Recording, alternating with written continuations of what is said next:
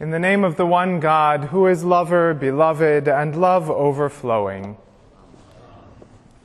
Do you remember your earliest experience of God?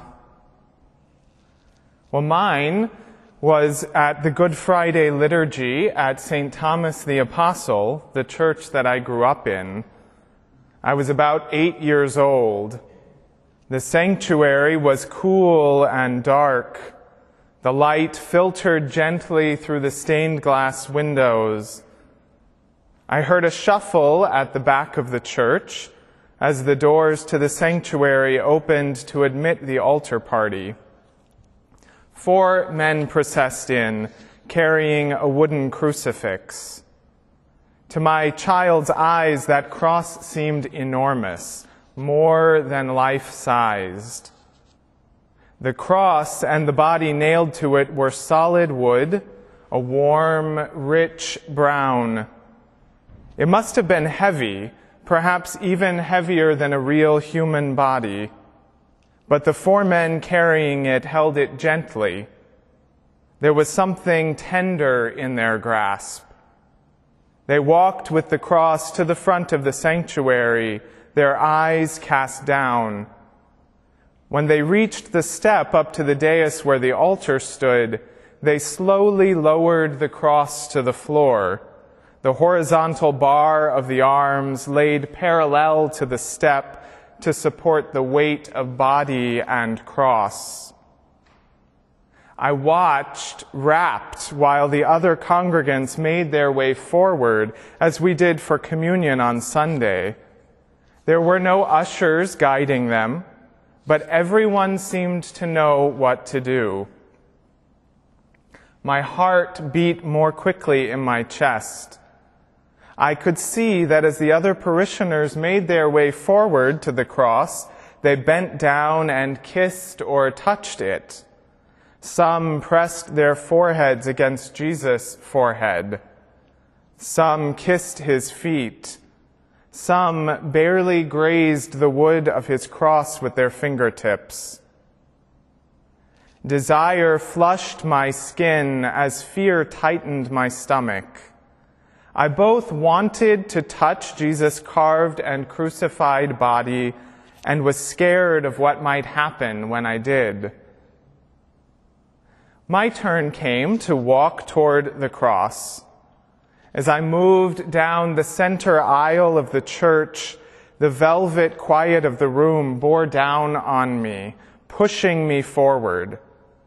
I reached out and touched Jesus' feet, surprised by the smoothness of the wood and also its hardness. I knelt down, the stone floor cold beneath my knees. For the briefest moment, my lips brushed the wood of Jesus' feet. As I rose to return to my seat, I could still feel the sharp angularity of the nail against my lower lip. Kneeling on the pillowed kneeler at my seat, I closed my eyes, breathing hard, blood flushing my warm skin. I was aware even then that something fundamental about the world had changed. An intuition of the unity of pain and beauty, death and salvation had wedged its way into my heart like the nail in Jesus' feet. It was as if some great force of love, something so much bigger than I, and at the same time so much closer than I could imagine, was gazing on me and saw me fully. I wanted to relax into that presence, and I also wanted to run from the room. My body knew so many years before my mind caught up that God had got hold of me and wasn't going to let me go. Despite how vividly I recall this memory today, for many years, my first recognition that I was God's and God was mine was like a haze in the background, more forgotten than remembered. Or to use another metaphor, it was the mortar in the bricks of my life, unseen and unsung, but essential to the structure, holding everything up and giving it shape. When we focus on God's call to us, it's easy to get caught up in the flash and bang of revelatory moments, when suddenly, seemingly out of nowhere, we know who and whose we are. Some stranger walking by the roadside calls out to us, and immediately we know that we must leave everything behind and follow. But these moments don't arise in a vacuum. As clear as the dawning light may be, it was the night beforehand, peppered with stars of smaller and more elemental revelations that often pave the way for whatever grand epiphanies we may experience. And while many of us have those moments of radiant revelation, even they fade in the dailiness and, yes, the tedium of making a life with God. And thank God that they do. Christian Wyman captures this experience when he writes that what you must realize, what you must even come to praise, is the fact that there is no right way that is going to become apparent to you once and for all. The most blinding illumination that strikes and perhaps radically changes your life will become so attenuated and obscured by doubts and dailiness that you may one day come to suspect the truth of that moment at all. The calling that seemed so clear will be lost in echoes of questionings and indecision. The church that seemed to save you will fester with egos, complacencies, banalities. The deepest love of your life will work itself like a thorn in your heart until all you can think of is plucking it out. Wisdom is accepting the truth of this. Courage is persisting with life in spite of it. And faith is finding yourself in the deepest part of your soul, in the very heart of who you are, moved to praise it. Falling in love is a moment of insanity, or so my novice master told us. It's a necessary step in moving more deeply into relationship with God or another person or the world, but it doesn't last. And for that, we should be grateful.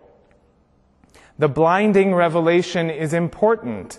It may give us the energy or motivation we need to say yes to life or no to death, or simply to get ourselves out the door and onto the road we know has been calling us. But it is not the end. It is merely the beginning. Like the culture that surrounds us, we Christians too can become obsessed with the feeling of falling in love. While we may dress up this fixation with language of vocation and discernment, we sometimes fall into the habit of constant vigilance in the search for what God is calling me to now. That's not to say that God is not always at work within and around us, always bringing life from death in novel ways. But it is to say that at a certain point, we have discerned our vocation, full stop. And rather than continuing to discern, we need to get on with the often dull and unsexy work of living out that vocation. A life with God is, I'm sometimes sorry to say, rather an ordinary one, taken step by step, day by day, moment by moment. The revelations fade into the background. The burning ardor of those first moments of the relationship cools, and one day we finally have to confront the fact that God is not who we thought God was. And perhaps neither are we. Our choices and our best efforts have not saved us, or made us good, or holy, or free. We are not perfect, or perfectly consummated beings yet, and we may never be. As Wyman points out, the moment when we realize and then come to accept that there is no right way that will become apparent to us once and for all. There is no calling that will soothe every hurt in our life. There is no spiritual practice or vocation or relationship that will eradicate the humanness of it all. That moment is the real beginning.